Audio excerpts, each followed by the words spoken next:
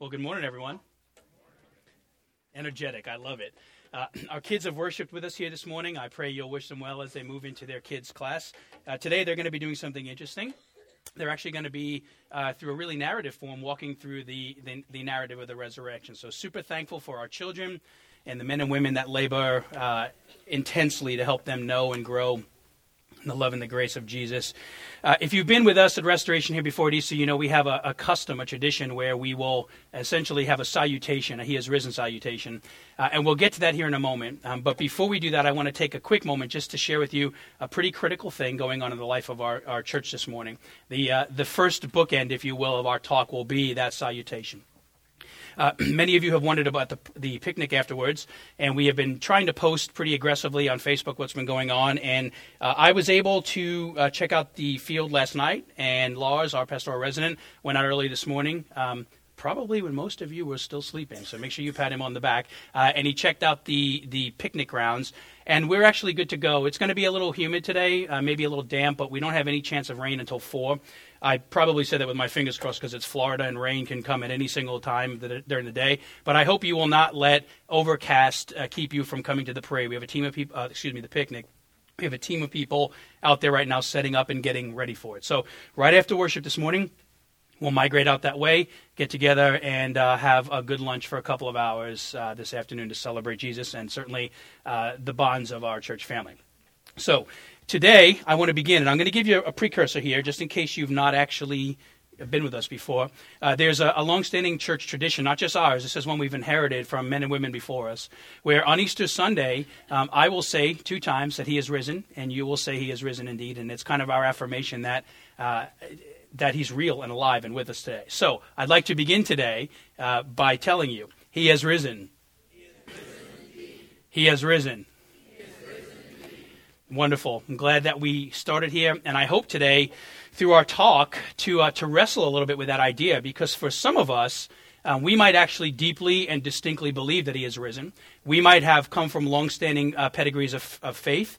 Maybe, who knows, you are a new believer and you have come to the reality that this is true. But that is not always the case. And so each Sunday, each Easter Sunday, we try to take some time to really wrestle with the reality of the resurrection. We look at it from the 2 most powerful poles that it represents to us. One, the veracity of it. Is it true? And then secondly, the direct benefit of it. The fact that we use the word hope a lot in the Christian faith, and it is directly linked to this event. So, with that said, let me jump right in and we'll begin our talk today. As you know, at least hopefully you experience this, I do put a lot of prep time into my sermons. I feel like it's important for us to have something that is honoring Scripture, is relevant to culture, that engages the heart and the mind. And so this week in my studies, came across an interesting interview that a pastor friend of mine that used in a sermon a few years back. And it was from a famous German theologian who passed away in 2014. His name was Wolfgang Pannenberg. And so he was interviewed about Jesus' resurrection. And he said this when asked about the reality of it. He said, the evidence for Jesus' resurrection is so strong that nobody would question it except for 2 things, 2 main reasons. First, it's just a very unusual event. We'll talk about that here in a moment. And second, what I think is perhaps the more culturally relevant reality of this, if you believe that it happened, then at some point you have to change the way you live. That's why there's such a contrarian or adversarial posture to the resurrection at times. 1, it's just not natural. And 2, if you, in a very spiritual way, embrace the natural nature of it, you basically say this is real, then it causes cataclysmic life change. It's the difference between now essentially making yourself the Lord of life and pursuing Jesus as the Lord of life. So every Sunday, we always take some time to both celebrate and remind our hearts for why the resurrection of Jesus is real and central to the Christian faith and the way that we live. So the resurrection of Jesus, simply put, has huge implications for us all, especially those of you who have made some kind of volitional decision to follow Him. And that is the idea that we're going to talk about today, at least generally speaking. And as we do, it's important to recognize, this is a day in the calendar year where we as Christians affirm something that we believe is central to our faith. But it is also well worth noting that there are many people who struggle with the idea of Jesus' resurrection. And that is not just the unbeliever, somebody who maybe is a skeptic of Christianity or is maybe adversarial to it. There are many believers who actually struggle with it. They might believe functionally that it's happened. Cognitively they can say, yes, I believe this is real. But like Wolfhard said, they don't actually ever get to the place where they believe it enough that it starts to create lasting life change in them. So today we're going to try to address two important questions about the resurrection that are consistently asked by people. And if you're no longer asking them, I want to encourage you to keep asking them, because there are likely people in your lives who are. The first is a very obvious one. It's in the sermon title. Is Jesus' resurrection really possible? And then the second is deeply connected to it. If it is possible, then why does it matter? Why does Jesus' resurrection matter? Is Easter Sunday just a day where, the music is louder and the pews, theoretically speaking, are more filled? Or is this really a day that actually has something powerful to do with the way God has called us to flourish in life? And I'm going to vote for option B. Hopefully my talk will persuade you to a certain degree of that. Now, today we're going to look at Matthew's account of the resurrection, at least some elements of it, in Matthew chapter 28. That's where we'll try to derive our answers. And I'd like to jump right in and answer what is probably the most common question about Jesus' resurrection. Simply put, is Jesus' resurrection really possible? Is it really even possible? Now, some people will never seriously consider the Christian faith or examine the evidence that supports it because they already think that they know it is just not possible for it to be true. And this is what we would call in life a presupposition or a bias. In other words, the mind is already made up. And as Christians, I want to reiterate this. We need to have a great deal of empathy for a person who is at this point in their life.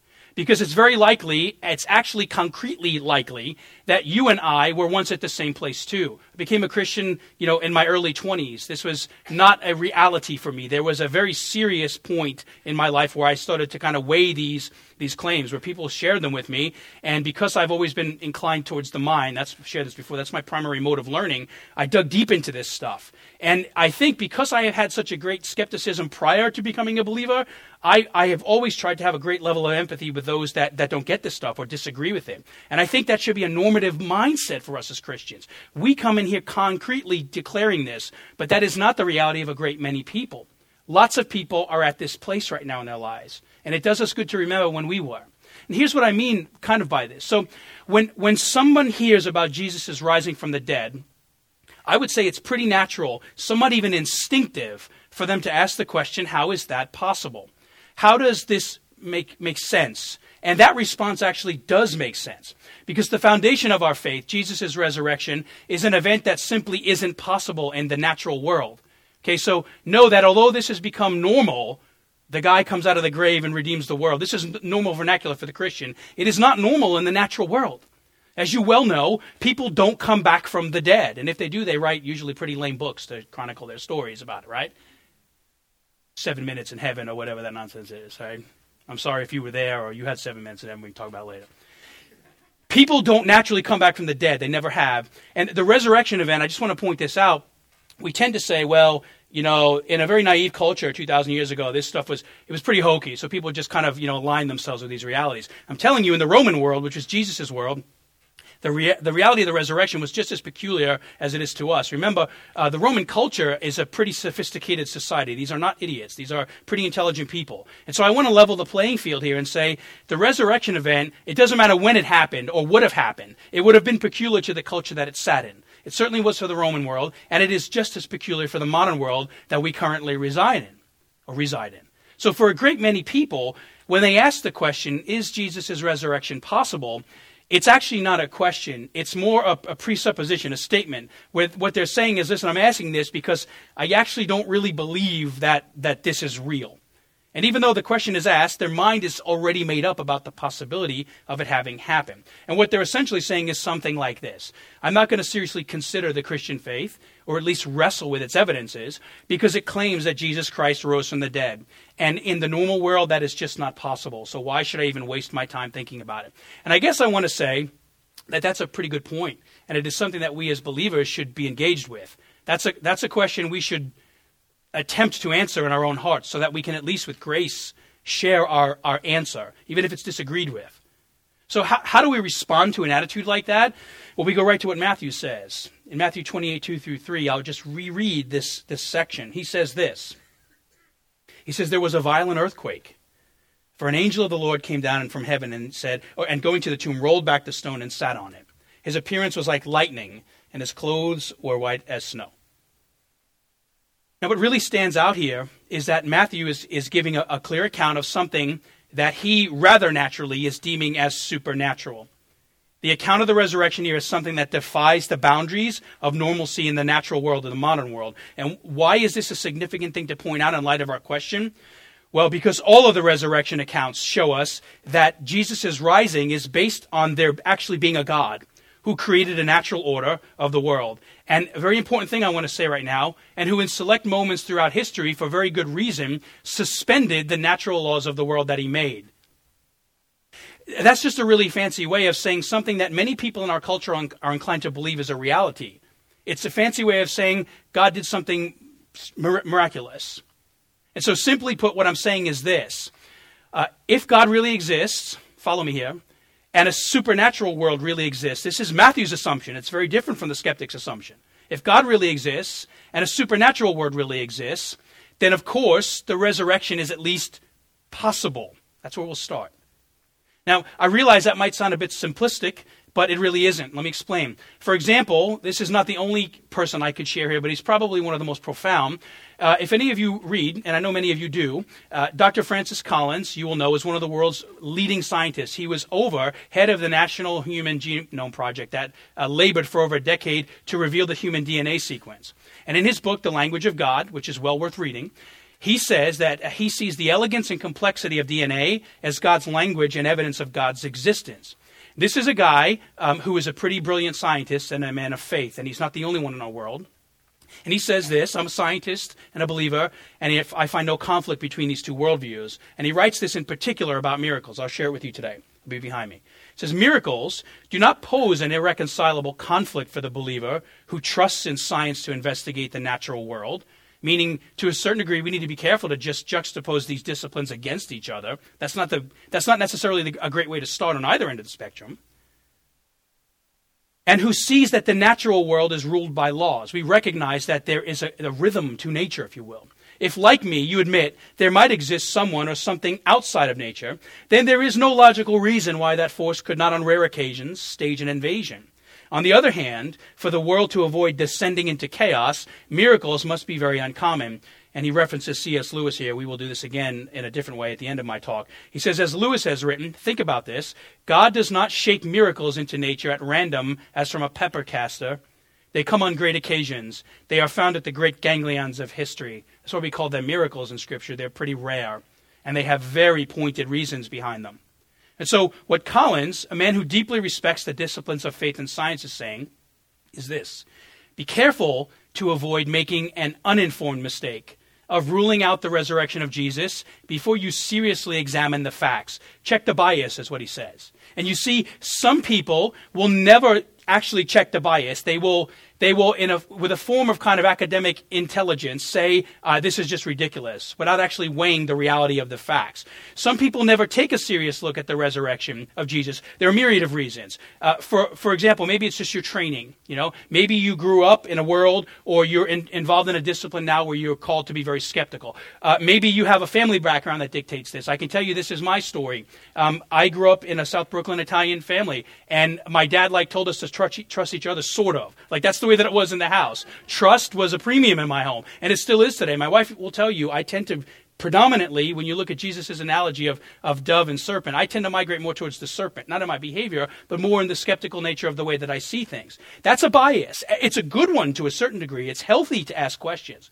And I did many with Jesus. I mean, if I'm going to give my life to this guy, I had some serious things I needed sorted out. But it's important to recognize that if you're training causes you to be hyper-skeptical, or your family background, or what I think is more common today, contrasting views on morality, what happens is some people just know to follow Jesus means you've got to be different.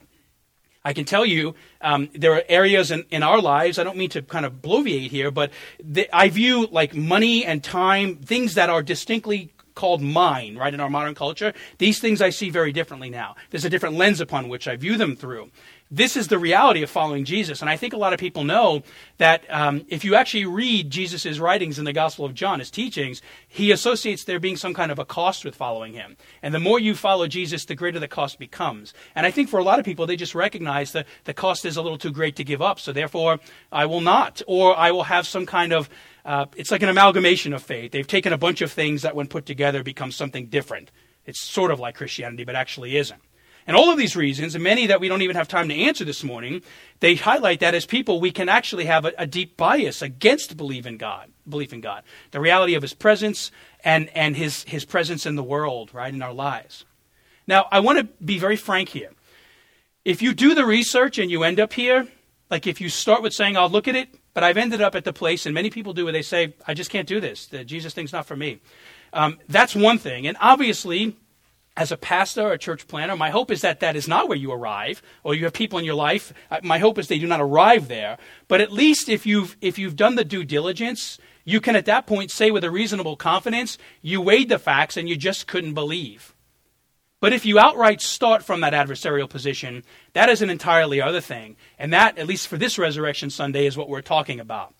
That is really a biased, prejudiced, and uninformed decision. And somewhat ironically, this is often the accusation leveled against those who have weighed the evidence of Jesus' resurrection and chosen to follow him. And I'm not saying that there are not people who in the name of Jesus function in biased, prejudiced, and uninformed ways. Please hear me. That's not the case. It's never been the posture of our church. But it is interesting that just having an essential belief in Jesus can automatically be relegated to that place. And I don't agree with that. That's why we have to wrestle with these issues. See, that's where a great many people's biased disbelief against God stems from. Think about this. It's not where they arrive. It's actually where they start. And I find that there's an increasingly interesting contradiction in this way of thinking in our modern world, because it is undeniable that we are living in a culture steeped in the discipline of science in very important ways, very necessary ways, valued ways. But we are also in a culture that has an increasingly growing appetite for the spiritual things of life.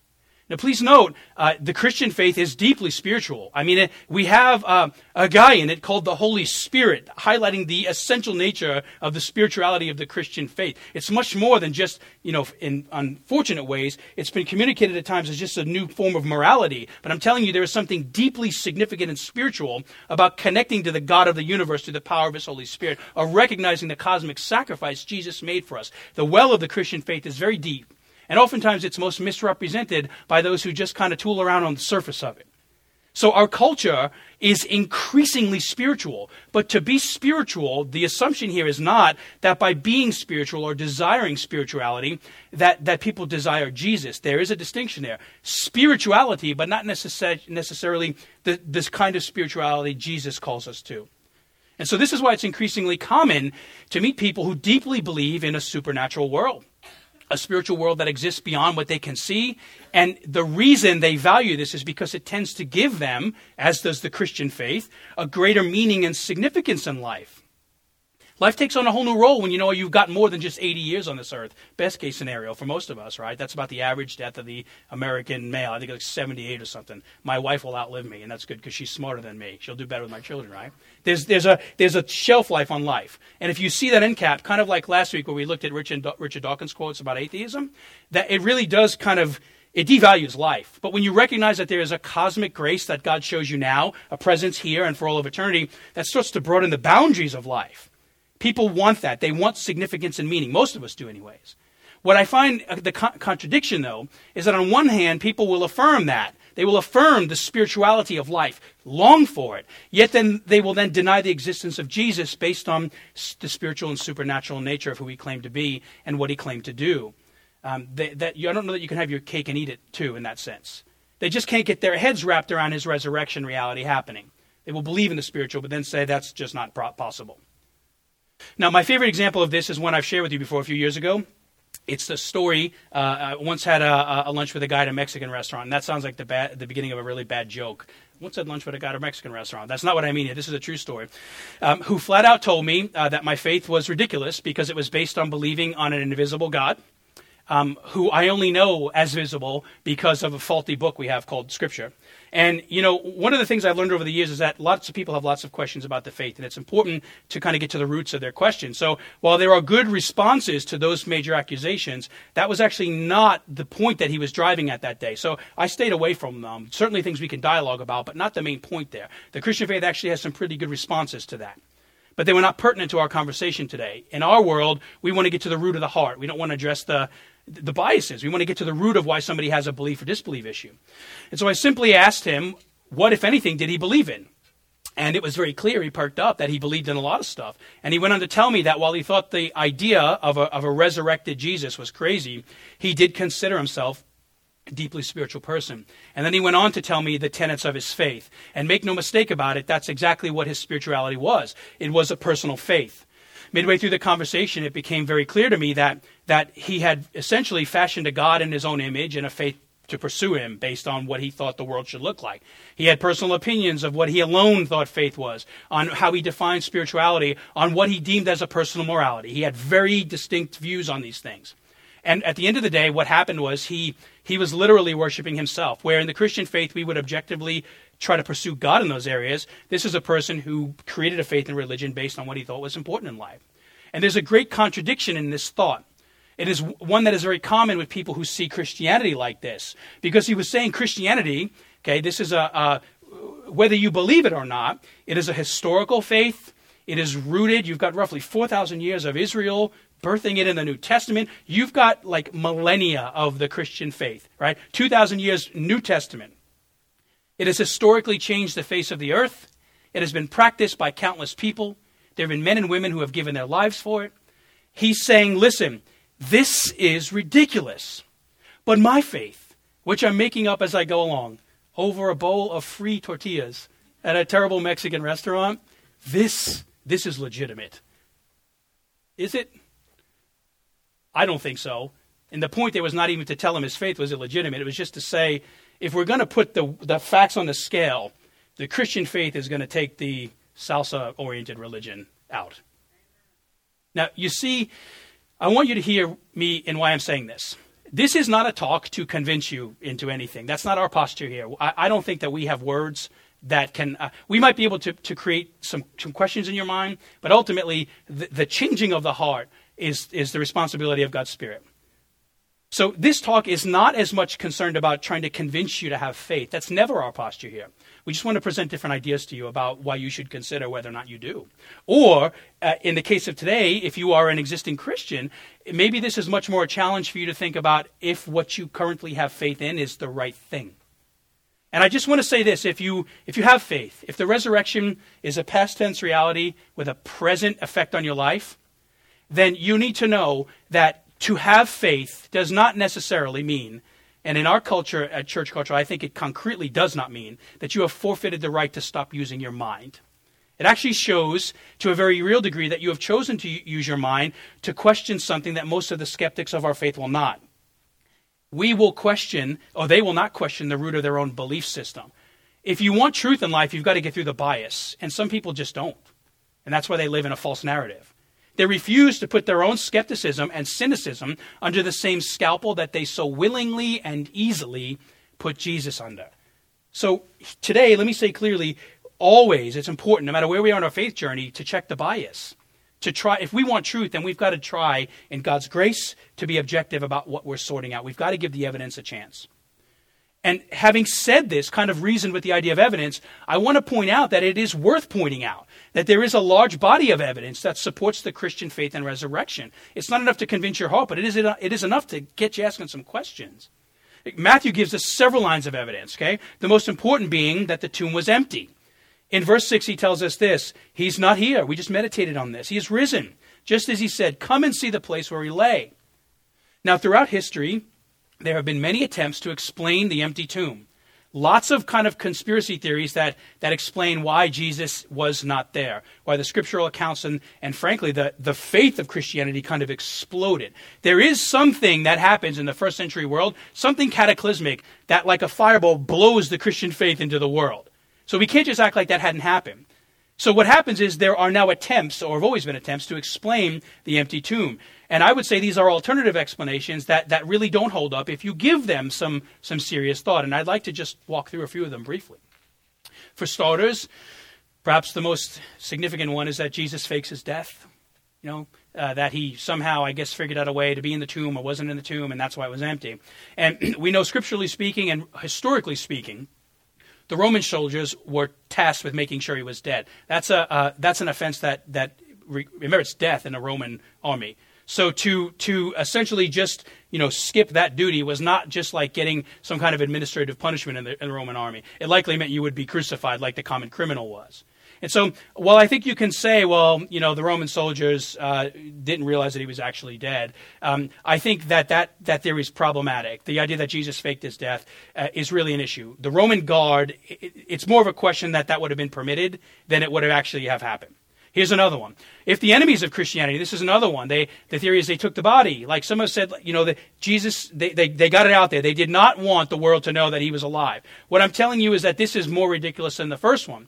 Because if you are an enemy of Christianity, and the birth of the faith is going to be built on this idea that Jesus comes back from the dead, and you actually have his body, it would make great sense that you would present it to the world, or at least your world at that point. You would say, look, you're saying, believe in God, that this is the only Son of God because of the resurrection, and I've got the dead body right here. If you stole the body and you were an adversary of Christianity, it would make sense that you would want people to still know that he was in the grave. But that's not what happened. There's another theory that the disciples had stolen the body. They hid it to kind of falsely birth the Christian faith. This is another theory used to deny the resurrection, the empty tomb. And I guess if you need a completely natural example or excuse for this, for why it did or didn't happen, then this is one you can offer. But then you have to ask another question. Would any of you, for example, think of those of you that have children. Your love is so deep for them, right? There is a truth in that. I can tell you honestly that I would step in front of a train for my children, for my wife, for my family. There is a truth that causes a real action. Would you do that for a lie? Would you literally, as all of the disciples were, they all wind up giving their lives for Jesus? Do you give your life for something that is untrue, to fake the greatest hoax in history? They died for something much more significant. And the byproduct of their death is pretty powerful because the gospel moves to the world. These things just don't make sense. And what makes most sense here is that the tomb, maybe we can, to a certain degree, take Matthew at his word and the other gospel accounts and the stories of history. Maybe the tomb really was empty. And the reason these things happened and the spread of Christianity moved through the world was because no one had the body except for Jesus, because it was his body, resurrected, of course. What if there was more evidence? Let's look through this. What if there was more evidence that supported the possibility of you at least trusting that Jesus' resurrection was possible, or maybe even trips the line for it actually happening? Let me give you some alternative theories of what happened. What if Jesus simply appeared in a dream to one of his closest friends? So be behind me. Would this be enough? One person in a dream. What if the body was simply just gone from the tomb? If we just agreed on that, would that be enough to believe? What if he appeared alive to one of his friends? Would that be enough? What if he appeared to more than one of his friends but only once in history? Is that going to be enough for you? What if he appeared to more than one person multiple times but only to close friends with similar backgrounds and personalities? He only went to other, in the first century vernacular, God-fearing Jewish people. He went to people that he knew would be biasedly for him. Would that be enough? What if he appeared to more than one person, sometimes to large groups, multiple times, right? Some people being skeptical or hostile in numerous locations over an extended period of time, but all the people were shy about it. In other words, a lot of people saw him, but they said, I realize to follow Jesus means the cost might be great and I might lose my life. So what happens is they affirm it internally, but because of fear, they refuse to follow Jesus because of persecution. Would that be enough to birth a global movement that we still celebrate today?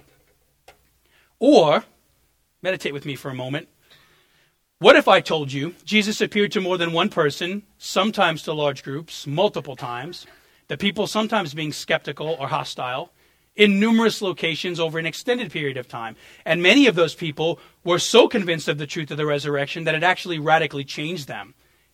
Wolfhart's second point. Did it happen? Yes. Did it create change? Yes. That's why we're here. They're so convinced of the truth of the resurrection that it changes them radically to the point where they then proclaim it fearlessly, even though it often, and in many cases, costs them their lives.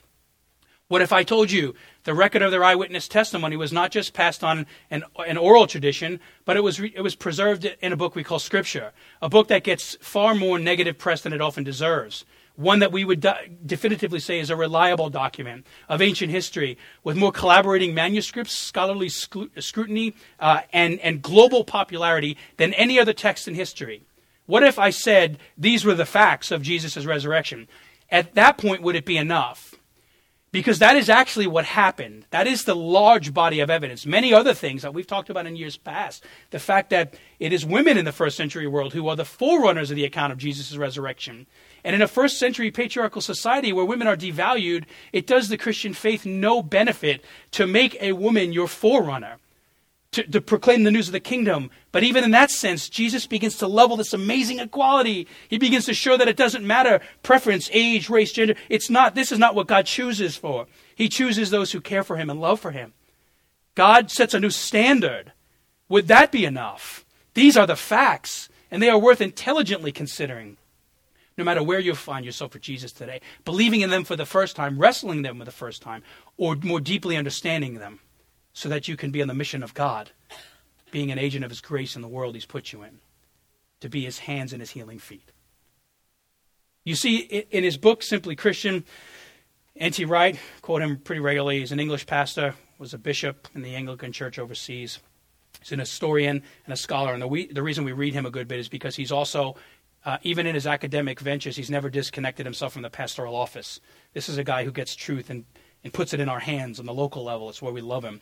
He says this about the reality of the resurrection we're discussing today. He writes, this kind of conclusion, and in this case the conclusion is the resurrection happened. This kind of conclusion is always frustrating from a scientific point of view.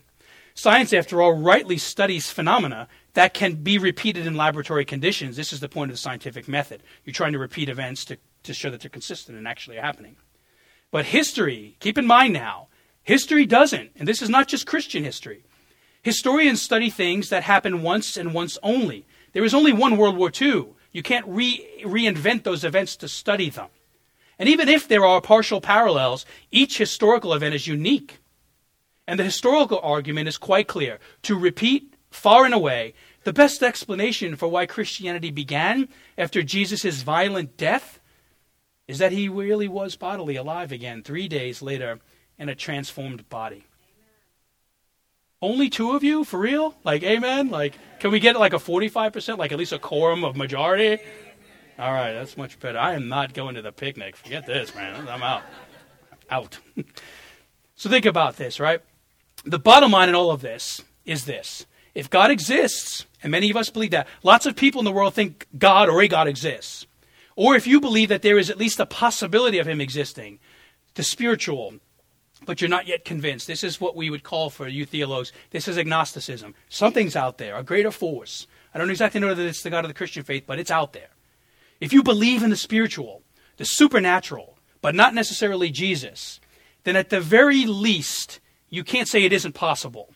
At the very least, you have to say it is possible. I might not believe it, or I might believe it, but it is possible.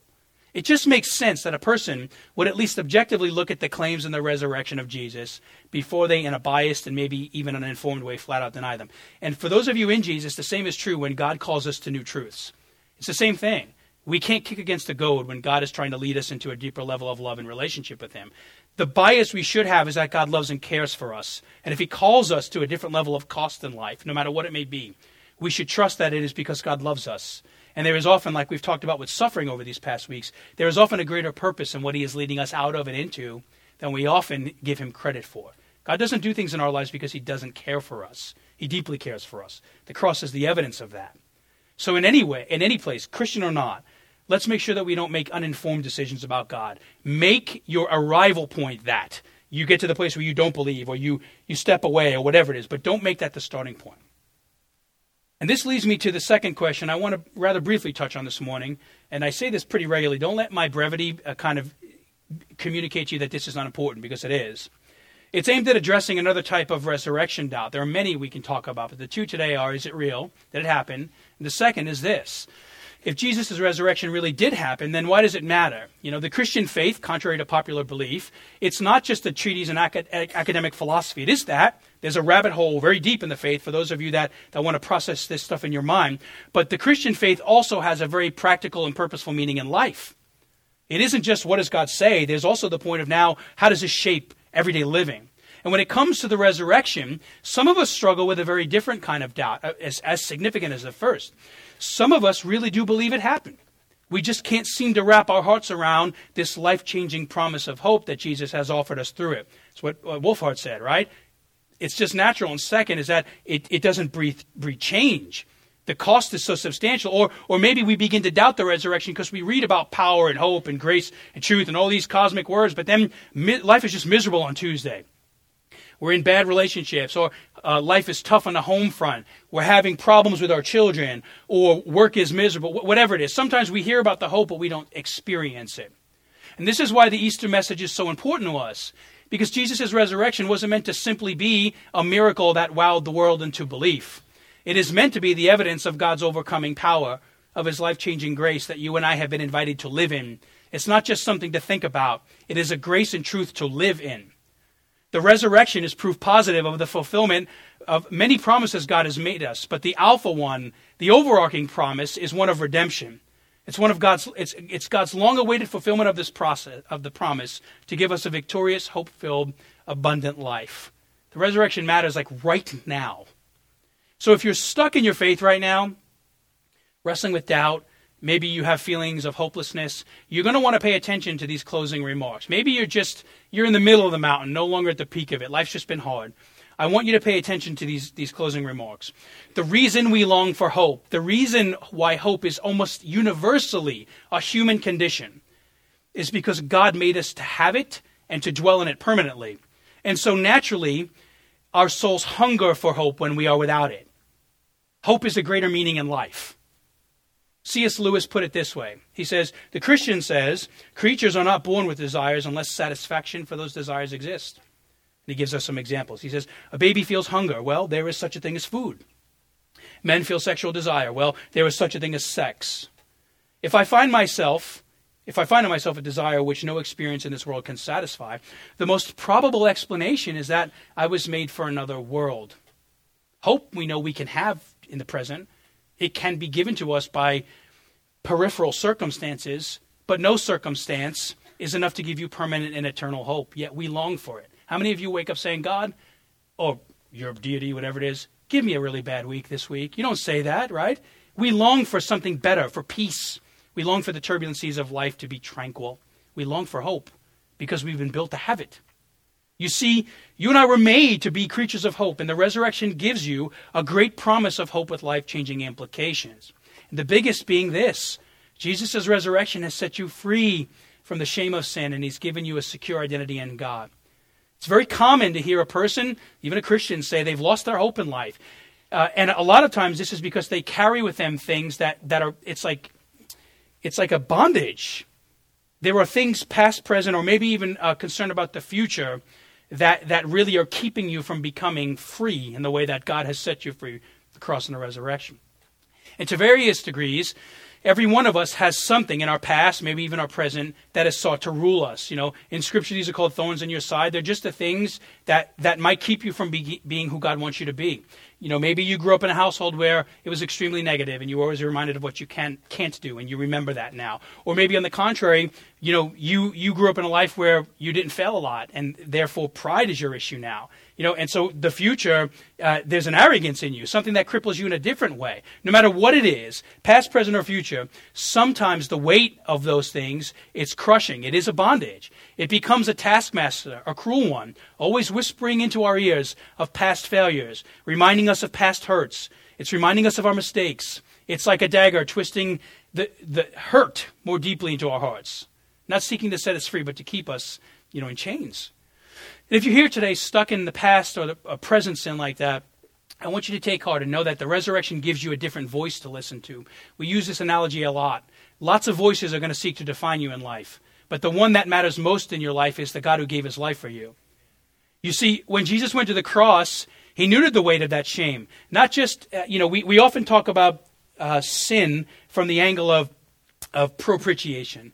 And what this simply means is that God dealt with the wrath of sin. Very important Christian belief. But the one that is often neglected from the front of the room is expiation. The fact that God also gave you the freedom to no longer function in shame. The shame, even the negative consequences, failed relationships, problems, the things you wish you could take back.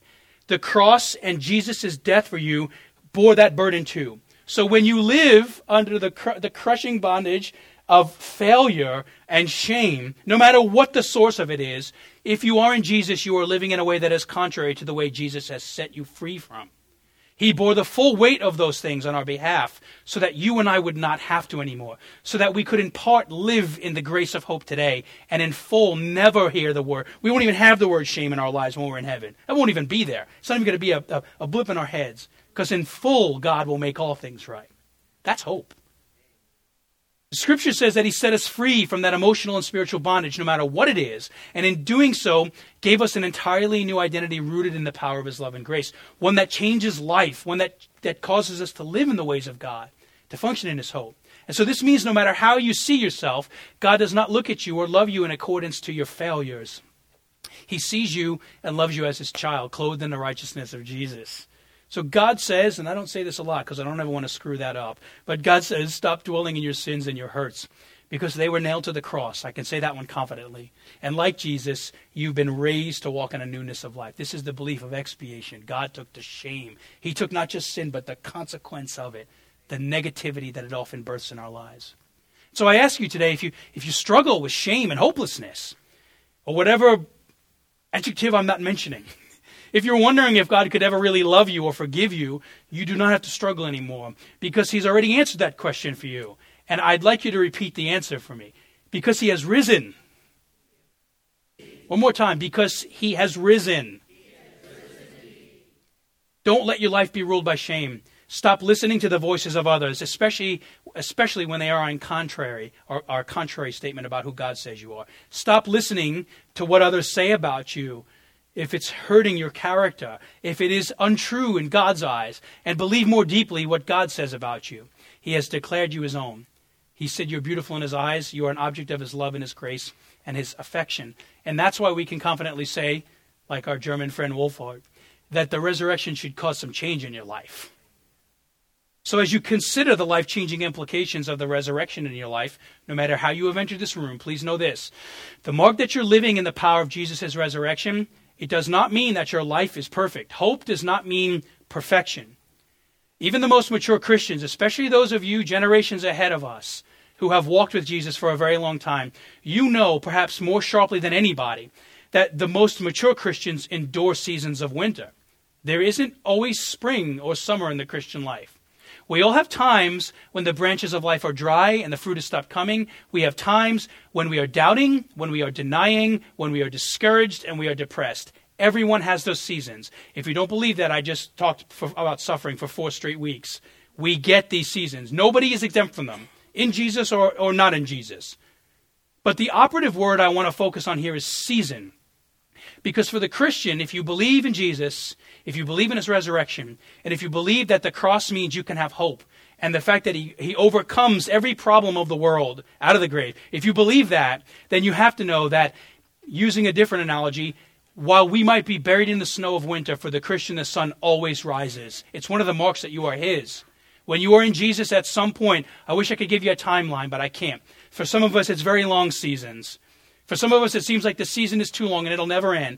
But for the believer, when you are in Jesus, at some point it has to end. At some point the sun has to rise. Even in the worst of scenarios, when the physical life ends, that is a season of winter.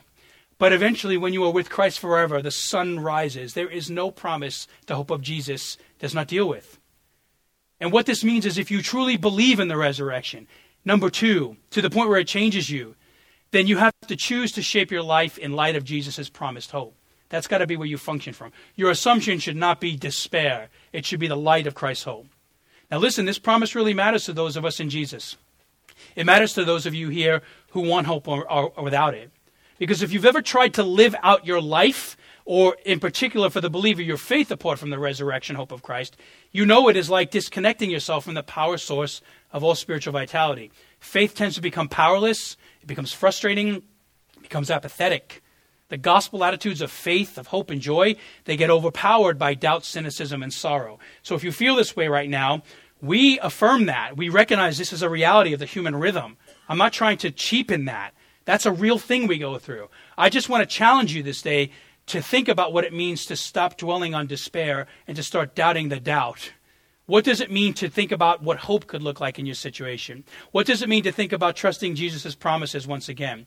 Because that doubt, whether it is academic, philosophical, or emotional, will be the roadblock keeping you from experiencing the hope that Jesus offers you and took so seriously that he died for you to have. So today's Easter message is really about identifying and removing some of the doubt roadblocks that will rob you from experiencing Christ's promises of life that he offers you. Whether you wrestle with it here or here, ask yourself why. This morning, do this. Ask yourself, what is your faith in? And should you keep it there? If you're in a season of doubt, why is it not in Christ? If it's in a season of Christ, but you're not counting the cost enough, why not? If you're here a skeptic of the faith, ask the hard question. Arrive at an informed answer, but at least have the guts to ask the question. Ask yourself if it's time to take your next step with Jesus. And I would encourage you to believe in him and to let the life-changing power of his resurrection change you forever. Because he has risen. Pray with me. Father in heaven, we thank you for a wonderful Sunday. A day where we distinctly think about the promise of hope that you have offered us in your Son Jesus. We pray now, Father, as we take a time, we have been invested in a great deal this morning. We have received through hanging out with people. We've received from you through worship. We've received from you through the word. This is a time where you have poured into us in a pretty significant way. We ask now, though, God, as we move into this time of reflection and response, just a time of solitude. This is a time where we take a few minutes just to think, pray, and reflect, that you would truly now speak to us. That this would be the time now where we ask the question, God, thank you for pouring into me. Now, what do you expect of me? I pray that this would be a time where we focus on the power of your Holy Spirit. I pray, Father, that whatever challenges or struggles or trials we have entered this room with, whatever biases we have, that we would, for a brief moment in a world that is incredibly busy, take a moment of quiet solitude to think, pray, and process who we are in light of you. And may, God, we leave this conversation with you encouraged. Focus on your everlasting love, hope, and the promises that you want to be present in our life. Use this time now, God, we have to help us grow and know who you are more deeply. In Jesus' name we pray. Amen.